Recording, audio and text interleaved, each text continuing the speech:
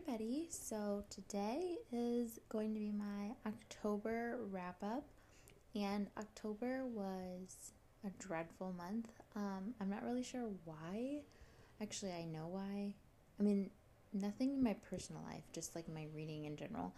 Um, I have got to stop trying to read ebooks. I think I have like completely maxed out and I can no longer read ebooks. And I know I've said this before multiple times this year, but it's just been like the most convenient way to try to read a book because I have a baby at all times. Um, but I think I've just hit a fucking wall with ebooks and I cannot continue reading them because I just don't care. Like, it just makes me not care. Like, I don't know if it's different when I hold a physical book because I just made this like decision like recently and I haven't finished a book since, but I just cannot be bothered with ebooks anymore. I just can't do it. Last year, I think I read like 6 ebooks total, and this year, I have no idea. I have no idea. But if I had to guess, I read almost 100 books. If I had to guess, I would say probably 70 of those books I've read as ebooks. That's probably being way too generous. More than, I would say at least half of the books that I've read have been ebooks, and that is horrible. I don't know. I don't know if those stats are correct, but I feel like all I've done is read ebooks, and it's not gone well for me. This month I read 6 books and I DNF'd 8. So I feel like anytime I DNF more than I read, it's not a good month. And honestly, I probably could have DNF'd more. There are a lot of times where I will start a book and then I'm like, you know what? I already know I'm not feeling this. I already know it's not going well for me. So I'm not even going to pretend like I'm going to try to read this. And so I don't count it as a DNF because it's like not even an idea that I'm entertaining. But it's been a rough go. So hopefully if I stop reading ebooks and I just read physical books, I'll actually finish a book.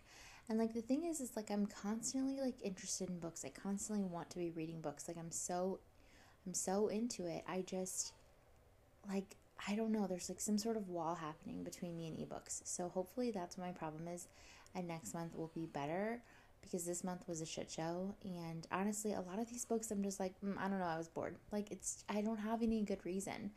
But let's get into it.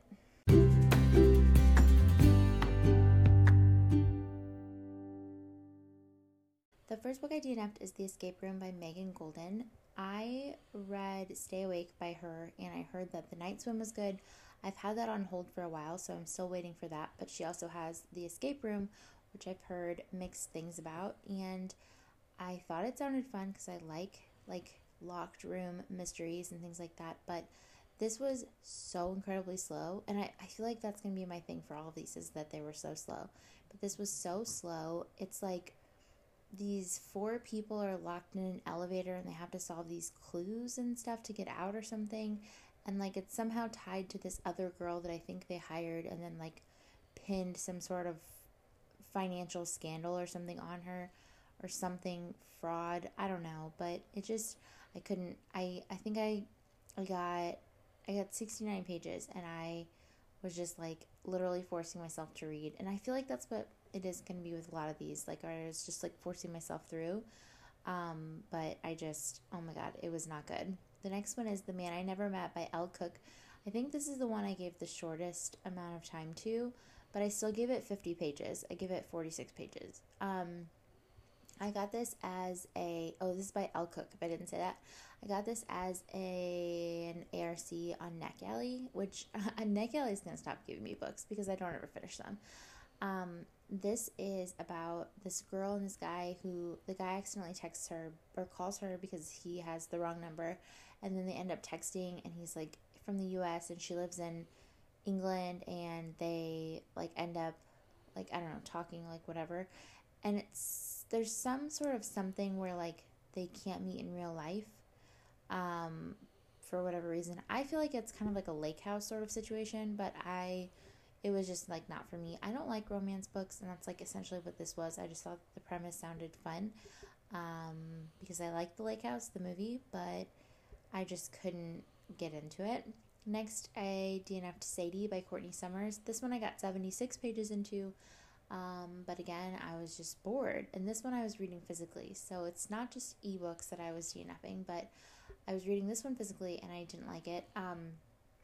This one, a lot of people say is like really good. It's really like earth shattering and like really like serious like material and things like that. And it's like really like traumatic and like deep and whatever. I don't know. But I was bored. I also had anticipated giving this book 5 stars this year, so that's just another. I that podcast is going to be awful because I did not get any of these books accurately like 5 stars. Like it's just amazing. But I got this from like Half Price Books or something because I was certain that I would like it, and I definitely didn't.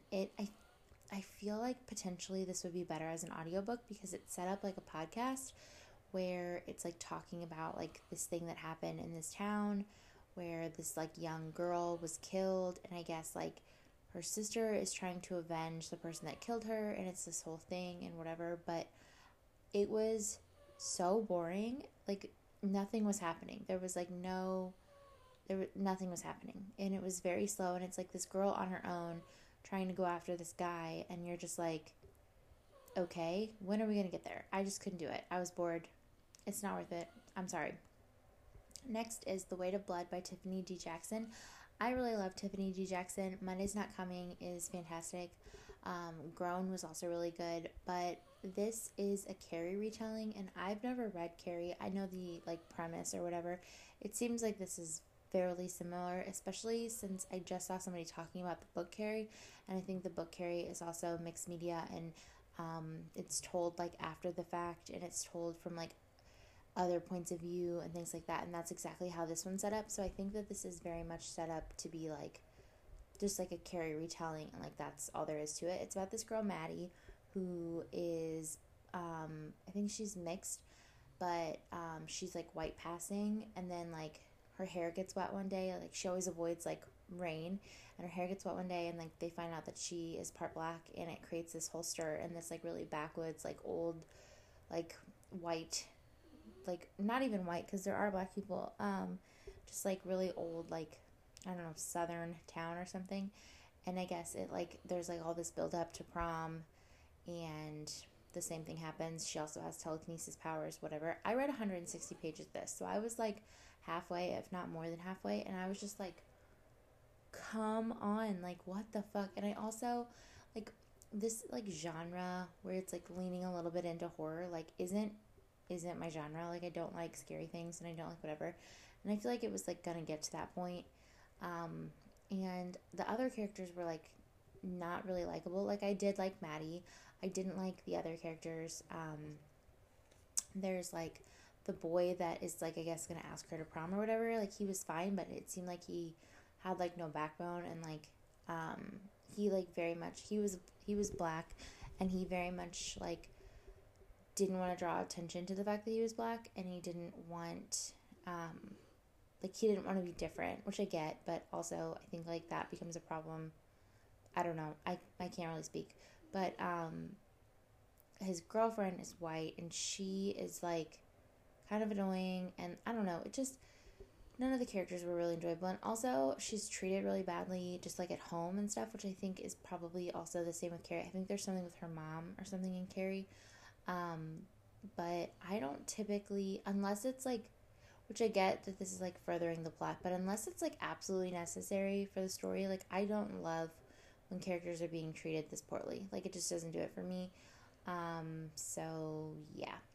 Next is The Last to Vanish by Megan Miranda. I got 66 pages into this one, and then I ended up reading a different book by Megan Miranda, so I think that if I would have stuck this out, I would have liked it, or liked it enough, because I like her writing. I just was bored with the premise, I guess. I don't know. It's something about, like, some sort of, like, hotel, motel sort of situation, and, like, I think someone went missing, and then, like, their brother comes, and he's, like, trying to find his brother or something. I don't really know, but I was bored. I got, like, 2 hours into the audiobook, and nothing was happening still. So I was like, well, this is not worth my time. Next is Grave Reservations by, I think it's I don't have the author's name. Hold on. I think it's like something Perry, Christy Perry or something. Let me see. It is by Cherry Priest. I was all over that and not at all close.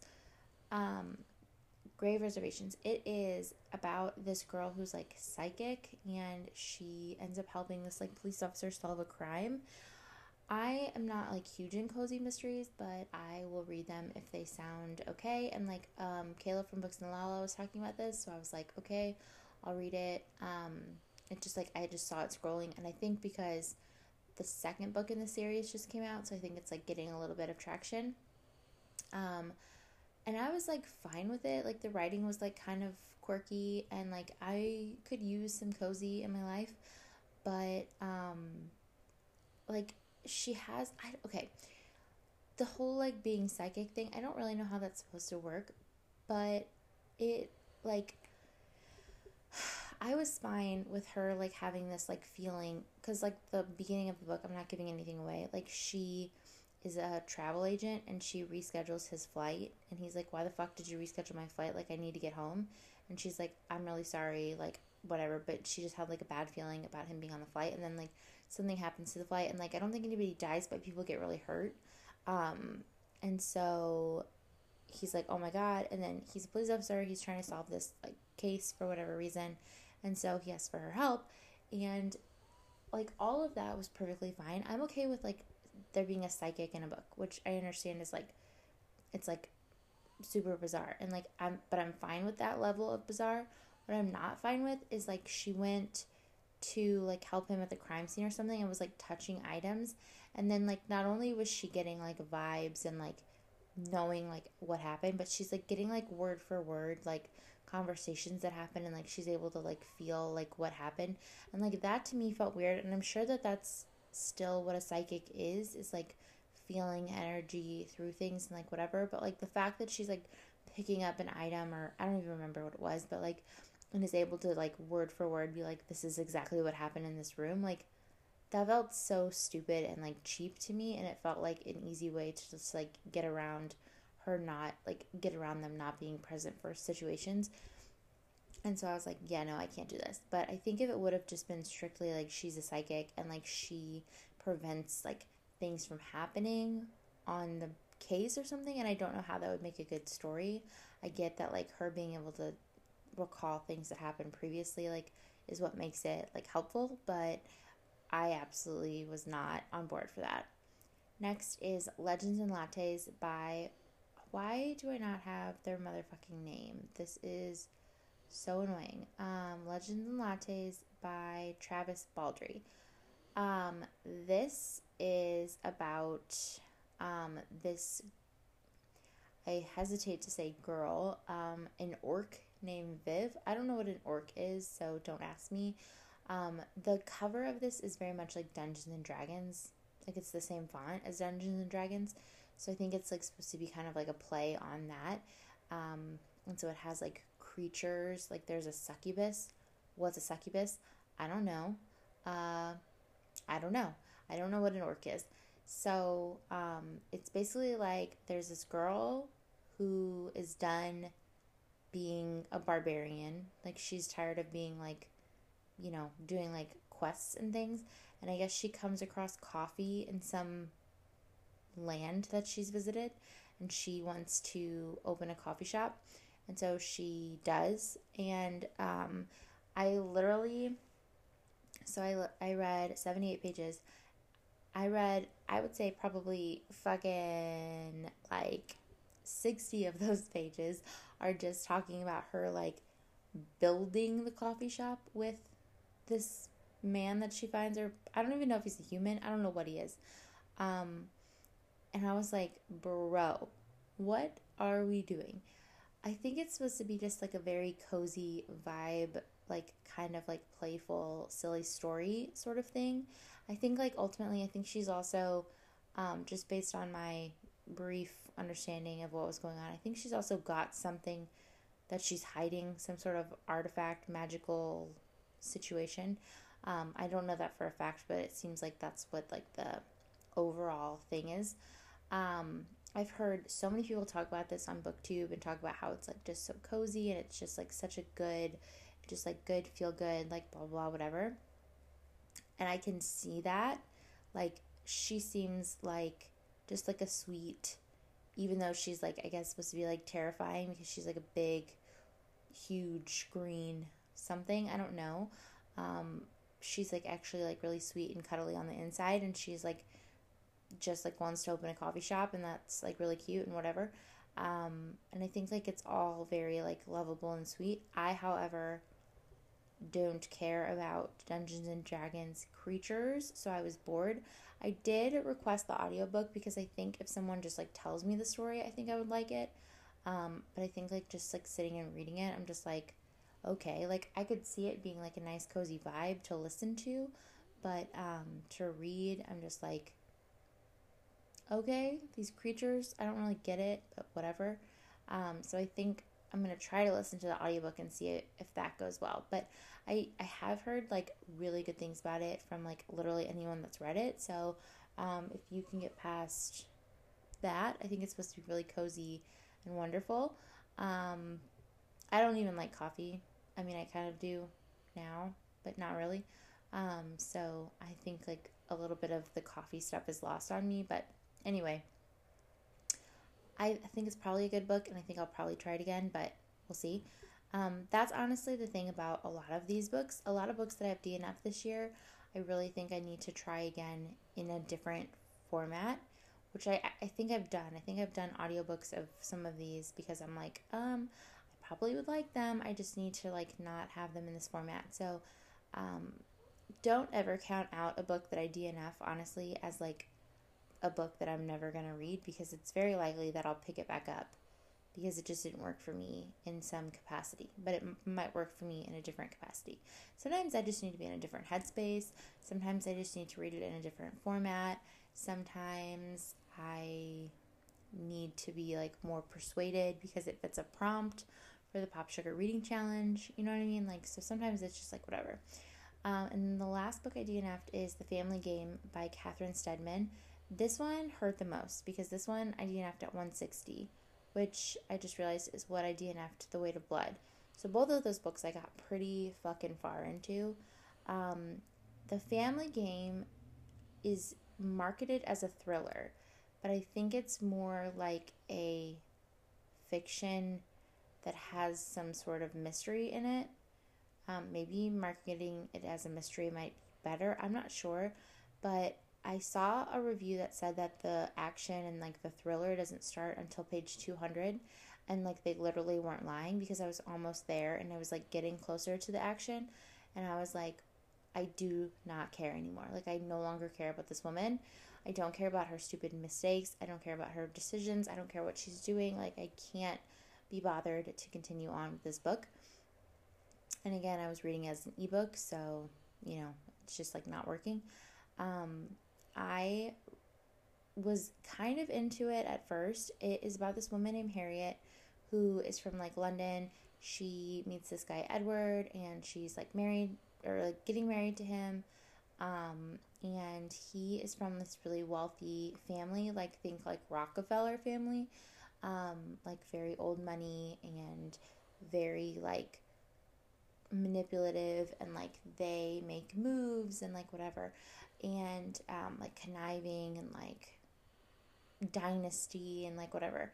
So she like doesn't know anything about his family, but like she like loves him for him, like she's not with him for whatever. And like the family's really like got issues, and she like meets the family, and like there's these things happening, and she's like uncovering like this like sort of situation or whatever. But like, oh my god, it should not take 200 pages to start being thrilling. And I think I saw that it's like twisty, but like it takes 200 pages to get to a twist. Like it was too much. It was too much. I did really enjoy the very first chapter. Was called Fairy Tale of New York, which I think is cute. That's a song that my husband has heavily influenced me to really like. It's a Christmas song.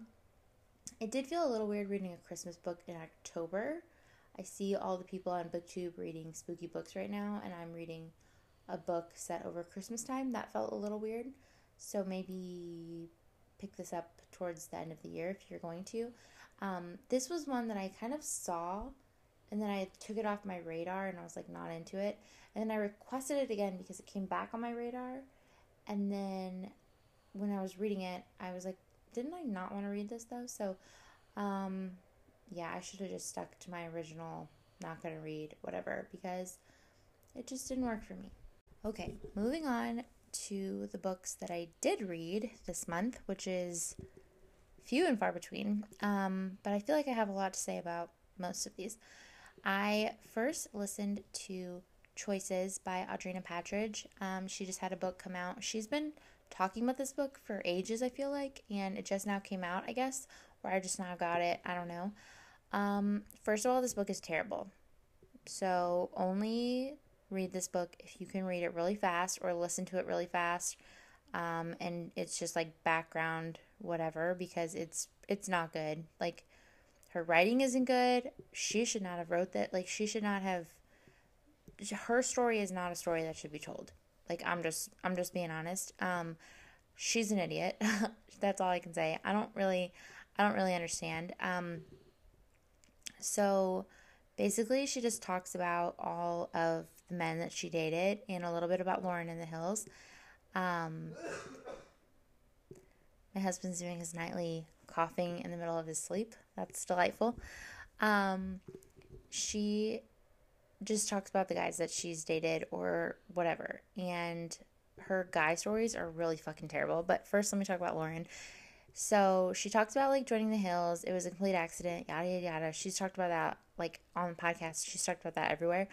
And I don't remember because I listened to this literally, like, probably the first day of October. But she basically talks about how Lauren, like, was a really good friend and yada, yada, yada. And, like, her and Lauren aren't friends anymore. And I think that that's evident in, like, her podcast and things. Like, they skirt around Lauren, I feel like.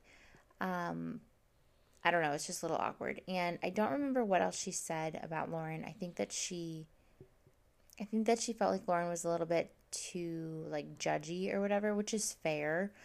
But she does talk about how, who does she compare? Because it's literally the same thing. It's something with, oh my God, what is she talks about how I think oh my God, I don't remember. I think it's Heidi. She talks about the part where she's, like, upset that Heidi didn't give her the benefit of the doubt with the Spencer thing, where, like, it was assumed that Audrina and Spencer were dating, and Heidi was really upset with Audrina about it, and Audrina, like, left Heidi's birthday party crying and all of that stuff and whatever. So she's talking about how, like, she was really upset that Heidi didn't give her the benefit of the doubt and blah, blah, whatever. And then, like, later on in the book goes on to talk about the moment when she had heard that Lauren and Justin hooked up, and then she, like, accused Lauren and, like, whatever. And, like, it's literally, like, a chapter later or something that she talks about that. And I'm like, bro, do you not realize that you just compared the same exact situation? But the difference is that she was actually hanging out with Spencer. Like, whether production, like, finagled that or what, like, she was hanging out with Spencer. Lauren was not hanging out with Justin. And she was, like, engaging in that. And Lauren was always openly, like, disgusted with Justin. And the other difference is that Heidi and Audrina were relatively new friends. Lauren and Audrina were very long established friends. So, like, for Heidi to accuse Audrina of something and be like, you know, if you're trying to date Spencer, blah, blah, whatever, like, it's a little different than, like, Audrina accusing Lauren, someone who's been there for her for very many, like, years at this point, like, to accuse them of something like that. It's like, not only is it the same thing, but, like, in the version where you're the wronged party here, like, it's way worse. Like you're doing it way worse. So I thought that was interesting. She talks about Brody like right out the gate, which I think is weird considering she has like Justin and Corey, like whatever. So the fact that like I think Brody was like maybe the first guy that she mentioned, and I think that that's weird. I don't understand the Brody and Audrina thing. Like, I don't think that they have like really good chemistry. I don't think that, like, I don't understand. Like, and they were always very like barely friends anytime like anything happened, and then like they always act like there's this like whole like unspoken like thing and whatever, and it's just like it's really weird. But she talks about how like Brody's like such a good friend to her and all of this stuff. They've never hooked up, they've never done anything, which is not true. Like, it's literally been shown, but whatever. And so I thought that was really weird. And then that's what, like, I feel like this whole book is like a little bit like sketchy. It's like a little skewed. She talks about Justin, and she talks about like, you know, them dating and her like liking him, and like they're on again, off again sort of situation and whatever. And like how Justin would be like different in front of the cameras, and how like I don't know, and like that whole thing was really weird to me. And then she talks about Corey, which is also really weird to me. And I guess Corey and her, when she got pregnant, like they had like a toxic relationship, and it sounds like he was like potentially like a little bit abusive, like emotionally abusive and physically abusive and things like that. And she got out, and now they co-parent or whatever. I don't know. But like my biggest takeaway from all of it is that she just like continually goes back to the same guy. She also talks about Ryan Cabrera, and she has done that with Ryan Cabrera as well. Like, she's dated him like 2 or 3 times. So she just kind of cycles through the same guys. So she like will date Justin, and then date Corey, and then date Ryan, and then date Justin, and then date Corey, and then like Ryan. Like, she doesn't really like switch it up ever. And like she keeps going, like her situation with Ryan's I think either engaged or married now, so like he's out of the mix. But like her situation with Ryan was always really good, and like he always treated her really well, and she had really good things to say about him. But with Justin and Corey, it was both really bad, and she just keeps talking about how she just keeps cycling and like going back to them. And I understand, I feel like everybody has like there's like a person that's like maybe not great that you like go back to or whatever, like that makes sense to me. But like to have like more than one and to continually go back to both of them feels a little weird. And I just it was like uncomfortable to listen to, because the whole time I was like, what the fuck are you doing? Like, how do you not see like the problems? Like, how are you still making the same mistakes over and over? And like she talks about some of this stuff like when she's like, you know, like I don't know, 19 or 20, like when she's first on the hills, and then like now when she's like 30 something, and like she's still making these same like mistakes, and she hasn't like grown up, she hasn't matured, she doesn't seem like she's learned anything in any of these relationships. Like, she seems like she's the exact same person today that she was then. Like, she does not seem like she has grown at all as a person, and that is really disappointing, because like even I would say like Heidi, as much as like whatever has happened like with her and Spencer, and like her being a little bit like brainwashed, like Heidi seems to have grown into like an adult, and like obviously like Lauren has, and like whatever, but it's just like it very much feels like she's the same exact person, and she has not grown at all. She also quickly throws out like some guys. Apparently she dated Chris Pine for a while, but like he wasn't down with like the fame, which seems on track with Chris Pine. She says that Leonardo DiCaprio wanted to date her, but they couldn't ever like find a time to make it work, which I think is interesting. That's the only one I don't buy. Not that I don't buy it, but like it's Leonardo fucking DiCaprio. And then she like, I don't know, like kind of was interested in Chase Crawford. Like I think like they made out or something, which is like, that is believable to me because they're in the same like sort of vein. And I think it said something about like, I was gonna say Blair. I think it was Leighton Meester. Maybe it wasn't Leighton Meester. It might have been Blake Lively. I think it was Leighton Meester. I think it was Leighton Meester, Chase Crawford,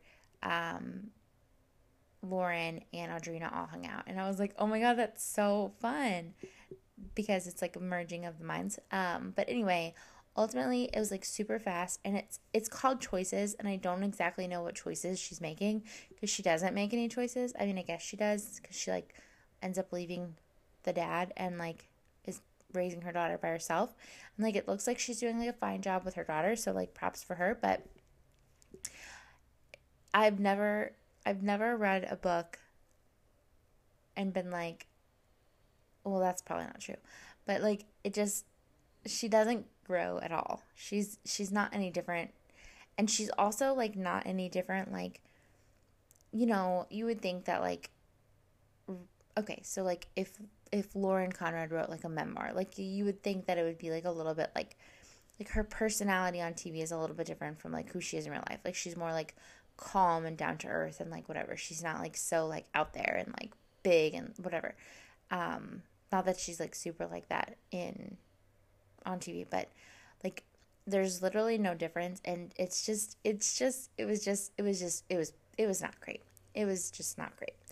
The next book that I read is Carrie Soto is Back by Taylor Jenkins Reid. So this is about Carrie Soto, who is mentioned in Malibu Rising. She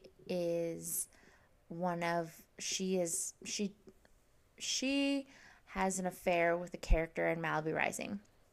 I was like trying to figure out how to say that without fucking anything up. And I don't think I give away anything super crazy even by saying that. But so it is about this girl, Carrie Soto, who is like a major tennis player. Like she's like a professional tennis player. She's like really good. She like sets records and like has all these titles and like whatever. And then she retires, and then this other girl like breaks her record, and so she decides that she wants to come back and she wants to like beat her and whatever. And then her dad is like her coach, and then there's also this like male tennis player that she has like a romance with and whatever. And I actually thought this was really good. I feel like I talk about this. I talk about my history with Taylor Jenkins Reid every single time I have a podcast. But every single time I have a podcast, I have one. But every single time I talk about it on the podcast, I don't know. I DNF'd Evelyn Hugo because it's about a fictional woman, and I didn't care. Which a case could be made that that's how all these books are. But anyway, I really enjoyed Malibu Rising. I thought it was really fun. And then I decided to read her backlist, and her backlist is way different from her newer stuff. Her backlist is more like about relationships and marriage and things like that, and it's like kind of love stories, but not necessarily.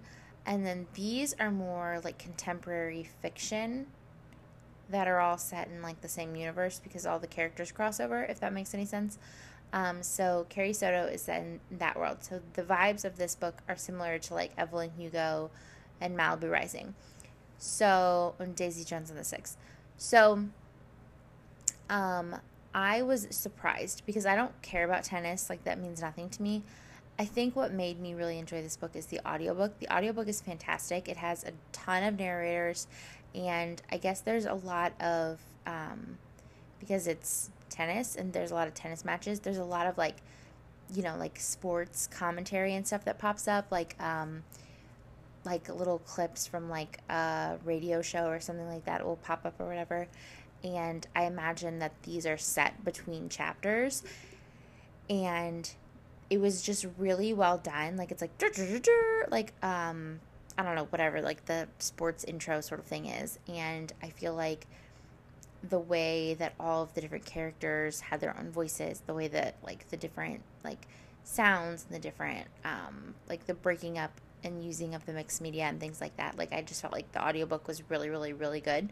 I had it requested from the library, and then Katie Colson read it and she said that the audiobook was fantastic, and so I requested the audiobook, and I decided to go that route instead. I listened to the audiobook for Malibu Rising as well, so I figured that I would enjoy it. I think Malibu Rising just has one narrator though. But I just thought that the way that this was presented was really good. And honestly, it's a book that I could see reading again, potentially, and it's a book I could see reading physically. So yeah, it's just about tennis. So if that doesn't appeal to you, then, whatever. But I did really like the way that it was set up. I liked, I liked it. There is some, not argument, but I think there's a discussion, there's some discourse on the fact that Carrie Soto is not a white character, and that it feels a little, I don't know, where the line is, and I don't know how it works anymore, especially in today's society with like a white author writing characters that aren't white, because this was like heavily influenced by Hispanic race and culture and things like that. And so it just felt a little bit like weird, maybe. And I literally, in a group that I'm in on Facebook, I think it's a nanny reading group or something. Somebody made like this like really like annoying post, but was talking about how you should read more books by Black authors and books by authors of color and things like that, which I agree with, but I don't agree with the way that the message was put out, but whatever. Somebody else disagreed and she got fucking ripped to shreds. So this is my podcast. I can do what I want. But anyway, she was saying that like Taylor Jenkins, like reading books with characters of color by authors like Taylor Jenkins Reid don't count. And Carrie Soto was explicitly named. So I think it's a little weird that it was not just a white girl, but I don't know. I don't know how. I don't know. It did feel a little weird to me. Just in today's whatever.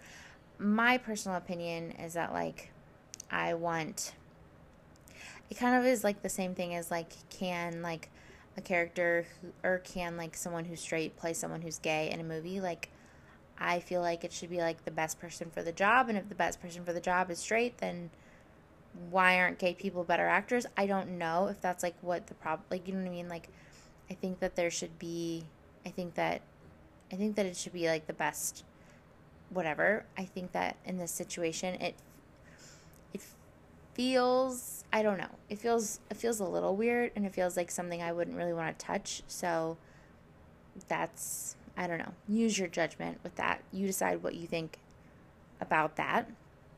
I haven't seen anybody talk about that on YouTube, so I'm curious to know what other people think about it, but that's just a general, I don't know. And then the other thing I wanted to point out is I really enjoy, so I'm not like a huge fan of like sports, obviously, and like sports movies and sports whatever. I do love a good like, sports movie when it's like not just about the sport, like The Blind Side.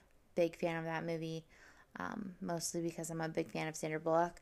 But I do like sports stories, and I can't really think of another example. I almost want to say like The Queen's Gambit it had that, or like I want to say maybe Molly's Game with the poker situation. But I like when in a story or in a movie or whatever, when there's someone who's not even the one participating in the action, but they're really knowledgeable in the action, and so they're able to like dictate what they should do.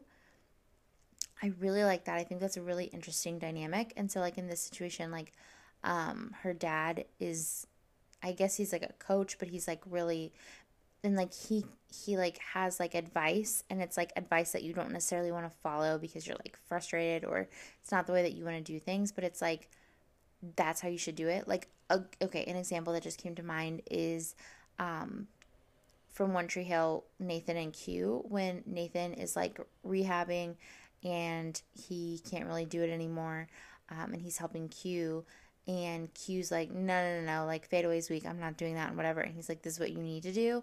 And same thing, like I think that's the same thing that happened to Nathan, where he was like, I think it might have been Q actually that told him he was playing the wrong position and he needed to play a different position or something, like those kinds of things. Like I like when someone can objectively see like a way to improve a situation, and then like they do it and they make that change and then they get better.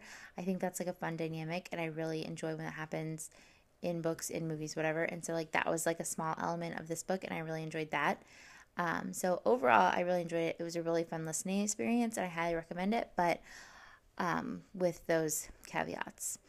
Next is The Ballad of Never After by Stephanie Garber. This is the second book in the song of The Ballad of Never After. What's the first one? Oh, Once Upon a Broken Heart. The song. I don't know what I was going to say.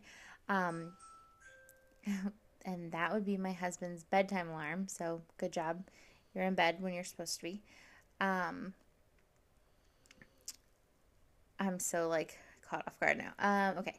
So this book is the second book in the series. It takes place in the same world as Caraval. And I liked this one way more than I liked the first one. The first one, I felt like it was a little bit all over the place, and like it should have been more like cohesive, and I feel like this was more cohesive, and I feel like this made more sense, and I understood like what was happening and whatever, and I was a little bit more into the characters, and I understood the world a little bit better. I still maintain that I don't think the pullover of characters from Caraval to this, like Jax, like I don't think that's necessary. Like I think he should have been like a totally different person, because I think it makes it confusing, and I also don't feel like he aligns with the same character he was in the Caraval series, so that's a little annoying. Also, I thought this was going to be a duology, and apparently there's going to be a third book, so that's cool. It's a little bit, I almost think that part of the reason I enjoyed this more is because I was listening to it expecting that this was the end. And then now knowing, because I typically hate second books, so now knowing that this is the second book, I wonder if I would have known going into it that it was a second book. But the thing I hate about second books usually is they all split up, and that didn't happen in this book, right? No, it didn't happen in this book. So, and it's not really possible for that to happen in this book. So I think that it didn't fall to my second book curse the way that it normally would have. My other thing is there's like kind of a relationship in this book. It's kind of hard to explain. And I think you're supposed to like root for a couple, but it's not a couple that you should be rooting for. And there are a lot of lines in this book, and I wish there was one that it just made me like, I was like, oh my God. And I was like swooning a little bit. And there's some lines where the guy says things where you're just like, oh my God. And like, I get why she's like falling for him or like whatever. Like I understand. Like also the relationship aspect is not the whole like point of this story. It's like this girl, Evangeline, is in this, I guess, not world, but she's in this like other town, and there's this prophecy sort of that she kind of fits into, and there's like all these like mixed up things that are kind of happening, and like she has to be the one to like whatever, and it's like a whole bunch of like fairy tales kind of turned upside down and like whatever, and not like fairy tales that it's just like kind of just like a prince, a princess, like those kinds of things. That's a terrible explanation, so you're gonna have to Google it because I can't do anything better, because this world and like these books are just so all over the place. Anyway, so he says things to her that I'm just like, okay, I understand, I get it. However, his actions are so bad sometimes that like I understand that like these are the things that you're like falling in love with, I guess, like if I'm using air quotes, like I get that this is like what you're like falling in love with, but like some of these actions are really bad and like should be enough that you are like absolutely not, like I can't do anything. And like there are a couple times that like I kept thinking like, okay, like she's done with this guy, like this is like, and like they're not even together, so it's not like a relationship really, it's just like the thought of a relationship, I think. But like there are some times where I'm just like, okay, definitely done. Like, we're not continuing on with this. Like, she's going to be smarter.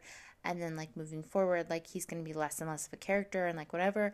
And then, like, he'll come back and, like, he'll, like, swoop in and then, like, he'll say something. And then she's, like, all melty again. And I'm like, but wait a minute. Remember what he just did? Like, I understand, like, loving the bad guy. And I understand, like a little bit of toxicity in a relationship. Like, I get it. Like, I am a fan of the after books, but like these are like some of the stuff he does is really bad and I just like don't really understand. And the way that the book ends is really confusing and I don't know what they're gonna do and like how it's gonna continue. Um, but I guess I will see and I will probably definitely read it because I'm all the way in this far. I will say, so I was like really bummed with the Caraval series. I was really bummed that I didn't like the other books. And I kind of think I'm going to treat Caraval as a standalone. And like when I decide to purchase the books, I would just get Caraval because I don't feel the need to get the rest of the books. I didn't like the other two books.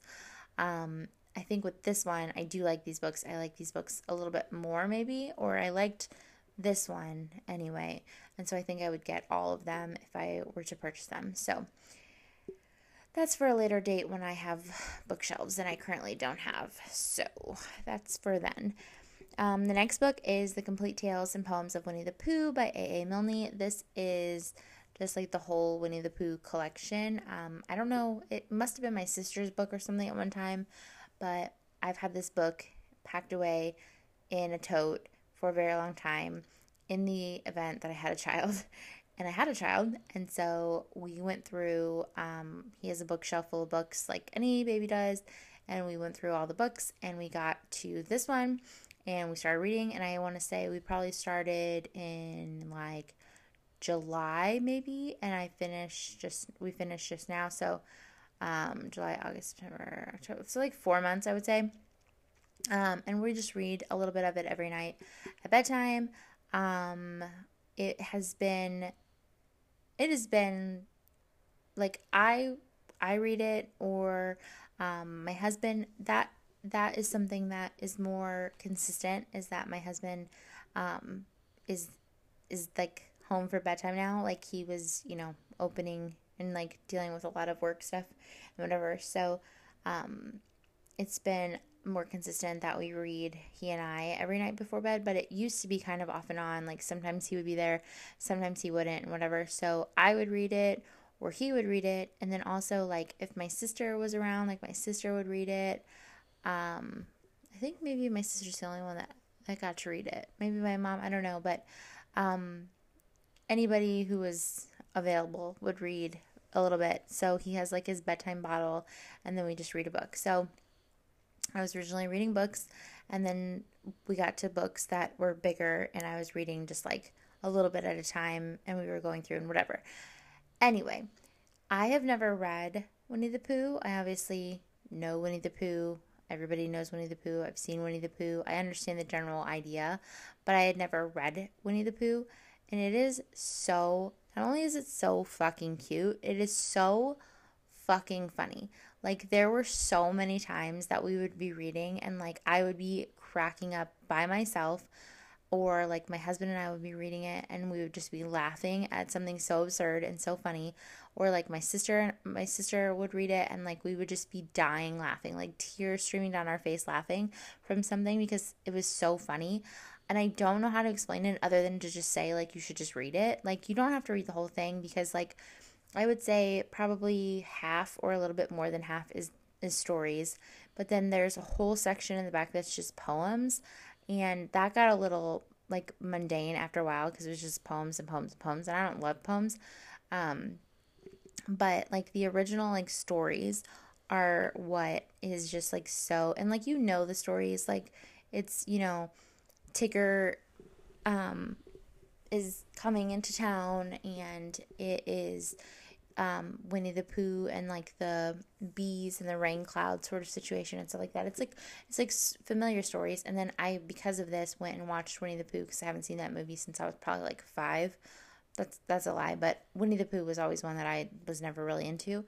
But I went back and watched it, and it's very close to the book. Like, I feel like they did a very good job. It's very similar to the book. And I really liked it. And like, we are like Pooh obsessed in this house now. Or I am anyway, because I absolutely loved these freaking, like, the books and the stories and like whatever and the characters. Like, I am like deep in Winnie the Pooh right now. My friend Sarah got us this really cute tapestry that has like the Winnie the Pooh alphabet on it, and we have that hanging up in his room. And he's gonna be Winnie the Pooh for Halloween because I'm so fucking obsessed.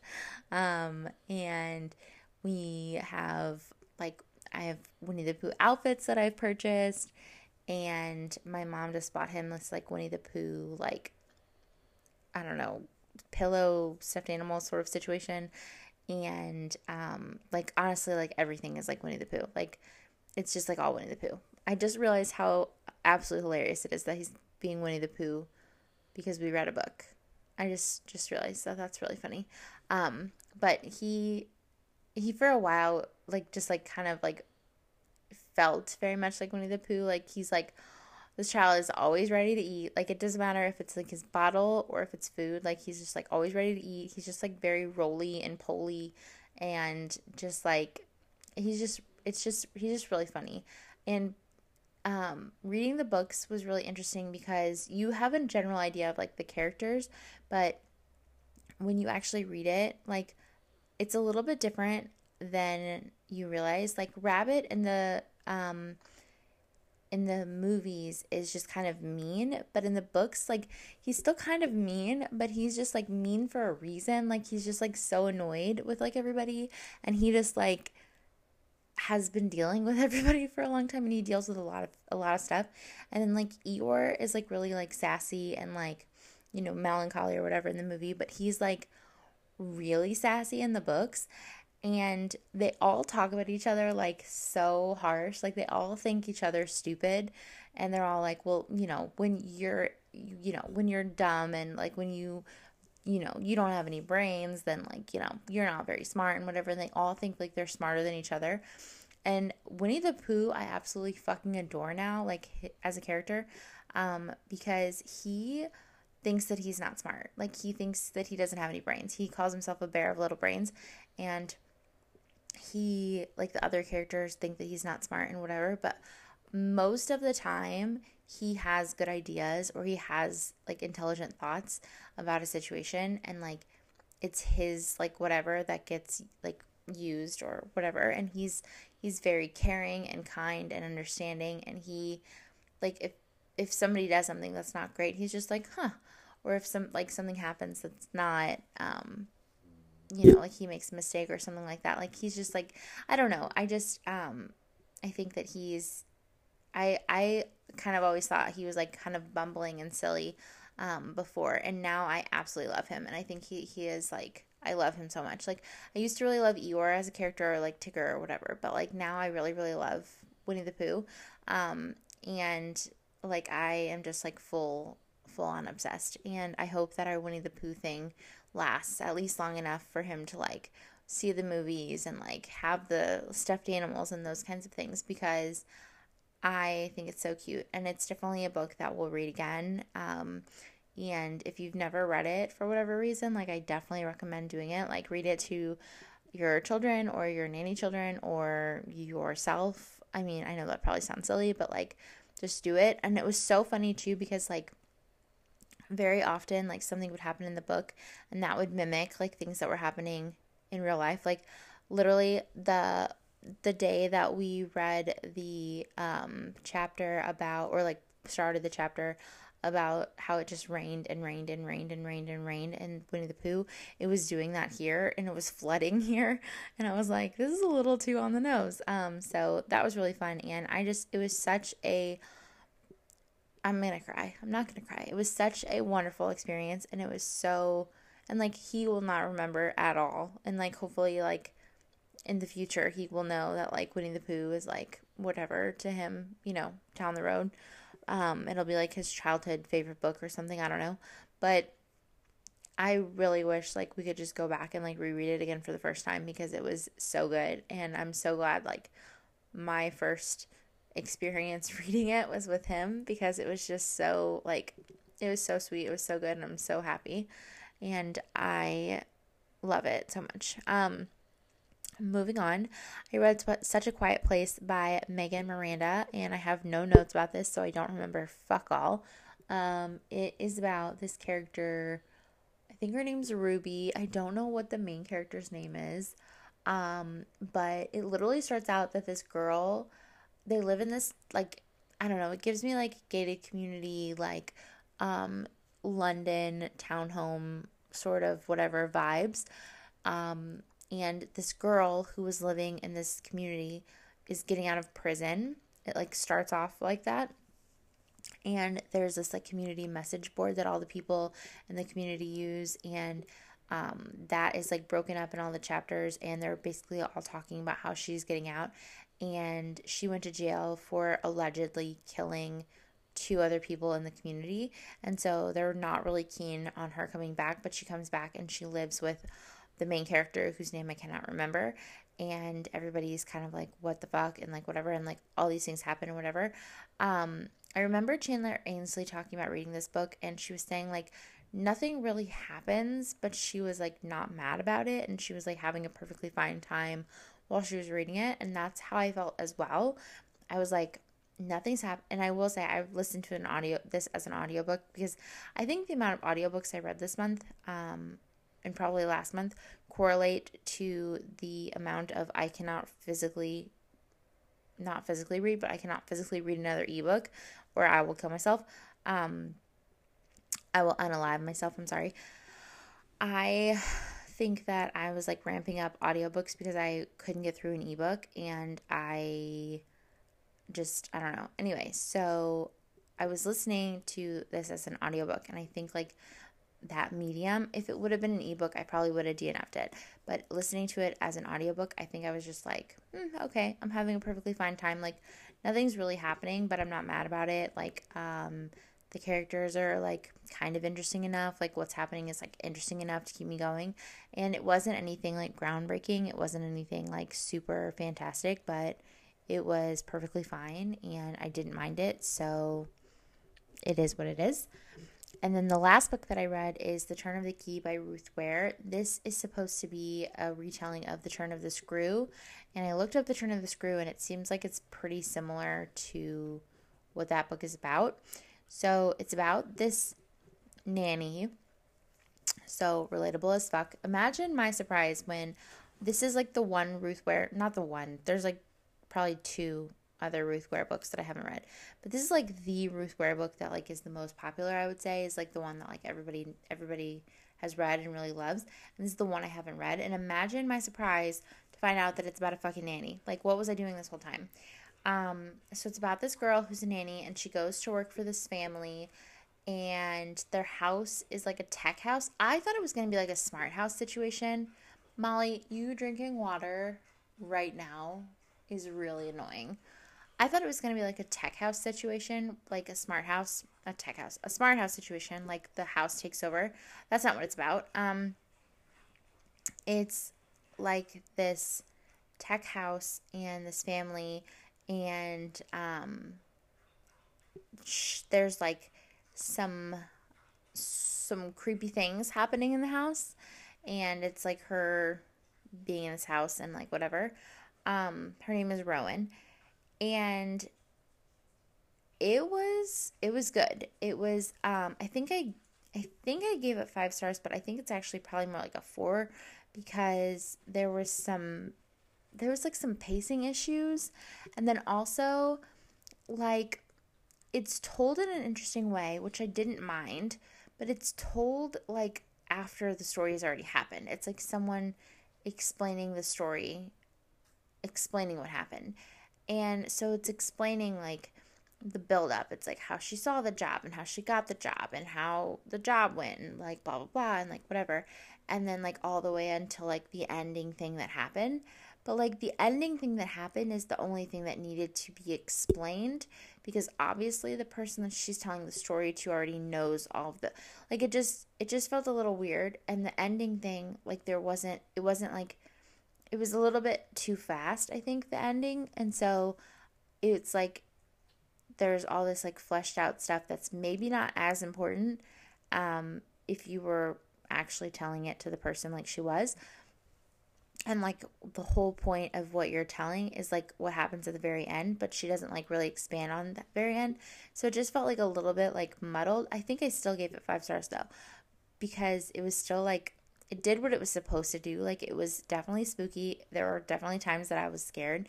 And one, being a nanny and reading this, two, having a child in the middle of the night and reading this, and then three, just like being up all hours and whatever and reading it, I was getting a little, I was shaking in my boots a little bit.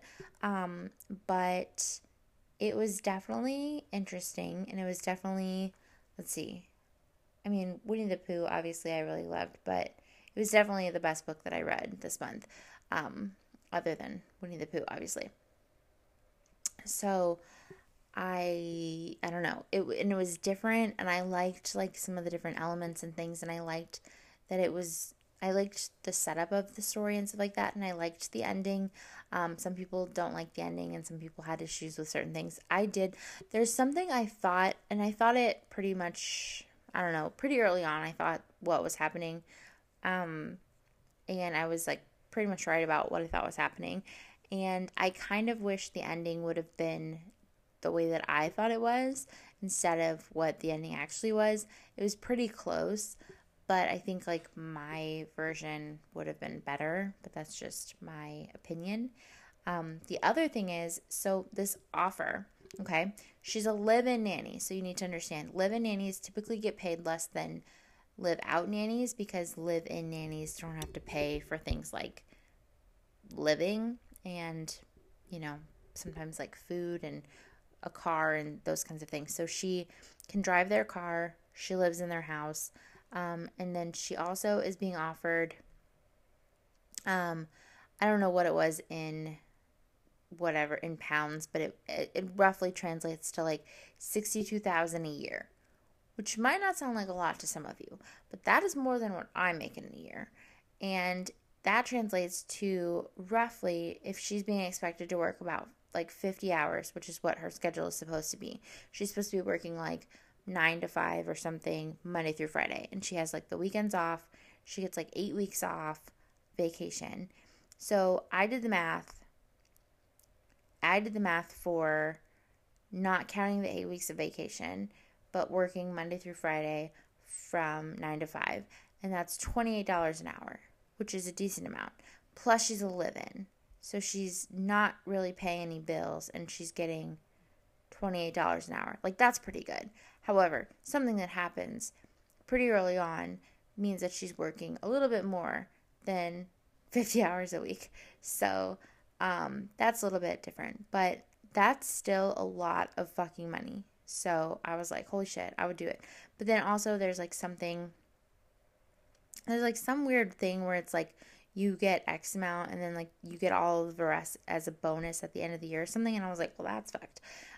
So the setup of that was a little bit interesting, but I love seeing nanny books and seeing how like things are set up. And I like seeing like the logistics of nannying and like their pay and how they like their contract and things like that, because I'm a nanny. So I think that stuff is interesting. And even though other people might not think so, I definitely do. So anyways, I thought it was really good, and it was spooky and whatever, but it still was a pretty good thriller.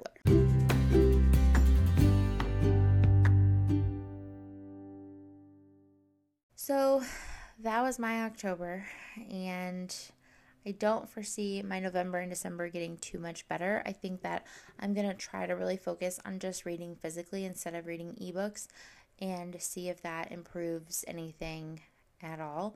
I mentioned, I think at some point, but Chandler Ainsley did this like 31 books in 30 days or something, or 31 audiobooks in 31 days or something, which I think sounds really fun, and I think it sounds like a fun challenge. My original goal was 60 books. I hit that, obviously, and then I upped it to 150 just like as an arbitrary number. I'm definitely not going to hit that. I would have to read like a book every single day or something to hit that. Like, it's just not going to happen. So I'm not going to stress too much about the number of books that I read. I'm just like, it is what it is at this point. I hit my original goal, so I should be happy. And I'm still going to break 100, which I think that's my ultimate at this point. Like the last like few years that I've really been tracking, like I've been tracking for, I would say, the last like probably 6 years I've been tracking my books, but I've been tracking them on like Instagram and like actually like really like trying to work towards something the last like 3 years, I would say. So I've hit over 100, I think, like the last 3 years. So I think like that is kind of my goal, and it's like a benchmark. And as long as I do that, like I think like I'm reading and enough, like putting enough importance on reading and things like that. So I'm not really too concerned about hitting a higher goal or anything like that. And I there's part of me, and I kind of did that in October, where there's part of me that wants to just like stop reading. Like I want to like take like a month off where I just don't read anything. And potentially I could do that in November or December, but I think honestly what I'm just going to do is just like read when I have time in November and December, and then just let that be what it is. Especially if I'm reading physically. The problem is like I don't know what I'm going to do in the middle of the night if I have to feed Thomas, because I don't like turning on the light. If I can help it, I like to leave the night light off. So like I can't read a book in the middle of the night without a light. And I don't want to use like a book light or a night light or anything like that, because it just feels like disruptive when everybody's sleeping, even though I have to be awake. So if I have to be awake, like everybody else should be awake too, you know what I mean? But I don't know. And it's kind of hard. It's still the same thing I was saying before, where it's like I only have one hand to try to read a book, which is difficult. But we'll see. We'll see what happens. He has been a little bit more independent, so maybe I'll have the opportunity to read a little bit more. Maybe not, but either way, I'm happy with my reading, even though it's not going great at this moment in time, but I have high hopes that it will get better. I am currently reading Killers of a Certain Age by Deanna Raybourn. It was my book of the month book for not October, for September. I need to read my book of the month books. I have so many of them, I feel like, at this point, that I need to read. I want to read Upgrade. I have that one. I just got Sign Here, which is supposed to be really good. I need to read that one. So I need to get on that. So hopefully I can start reading some books on my freaking TBR physical book cart, because that is what I need to be doing anyway. There are a couple books that I have on hold that I'm waiting. A lot of like audiobooks. Matthew Perry's fucking memoir. I cannot wait. Lauren Graham has another book coming out. I don't know why. She just keeps coming out with books, but Lauren Graham has a book, so I'm going to read it. And I think there's a couple other books that are coming out that I've been excited to read. And then I need to request a couple from the library, because they don't have them on my library app on my phone. So, and then I guess I'm also listening to A Deadly Education by Naomi Novik or something. I think that's her name. I'm not sure. That's fine. I think I heard that the Scalaman's books, which is the series that book is, I think I heard that those books are really slow and really boring, but so far am having an okay time with it. I realized like if I can read fantasy books as audiobooks, I might enjoy them a little bit better, because I understand the world building. And I will say, at first I was really fucking confused. I was like, what the fuck are we talking about? I think I'm starting to slowly understand what's going on. I also very easily could DNF this book and not care at all. But it's beloved by some for a reason. Like, it's a series, so enough people must enjoy it. So we'll see. And honestly, that's about it. So who knows what's going to happen. But until next time, friends, ciao!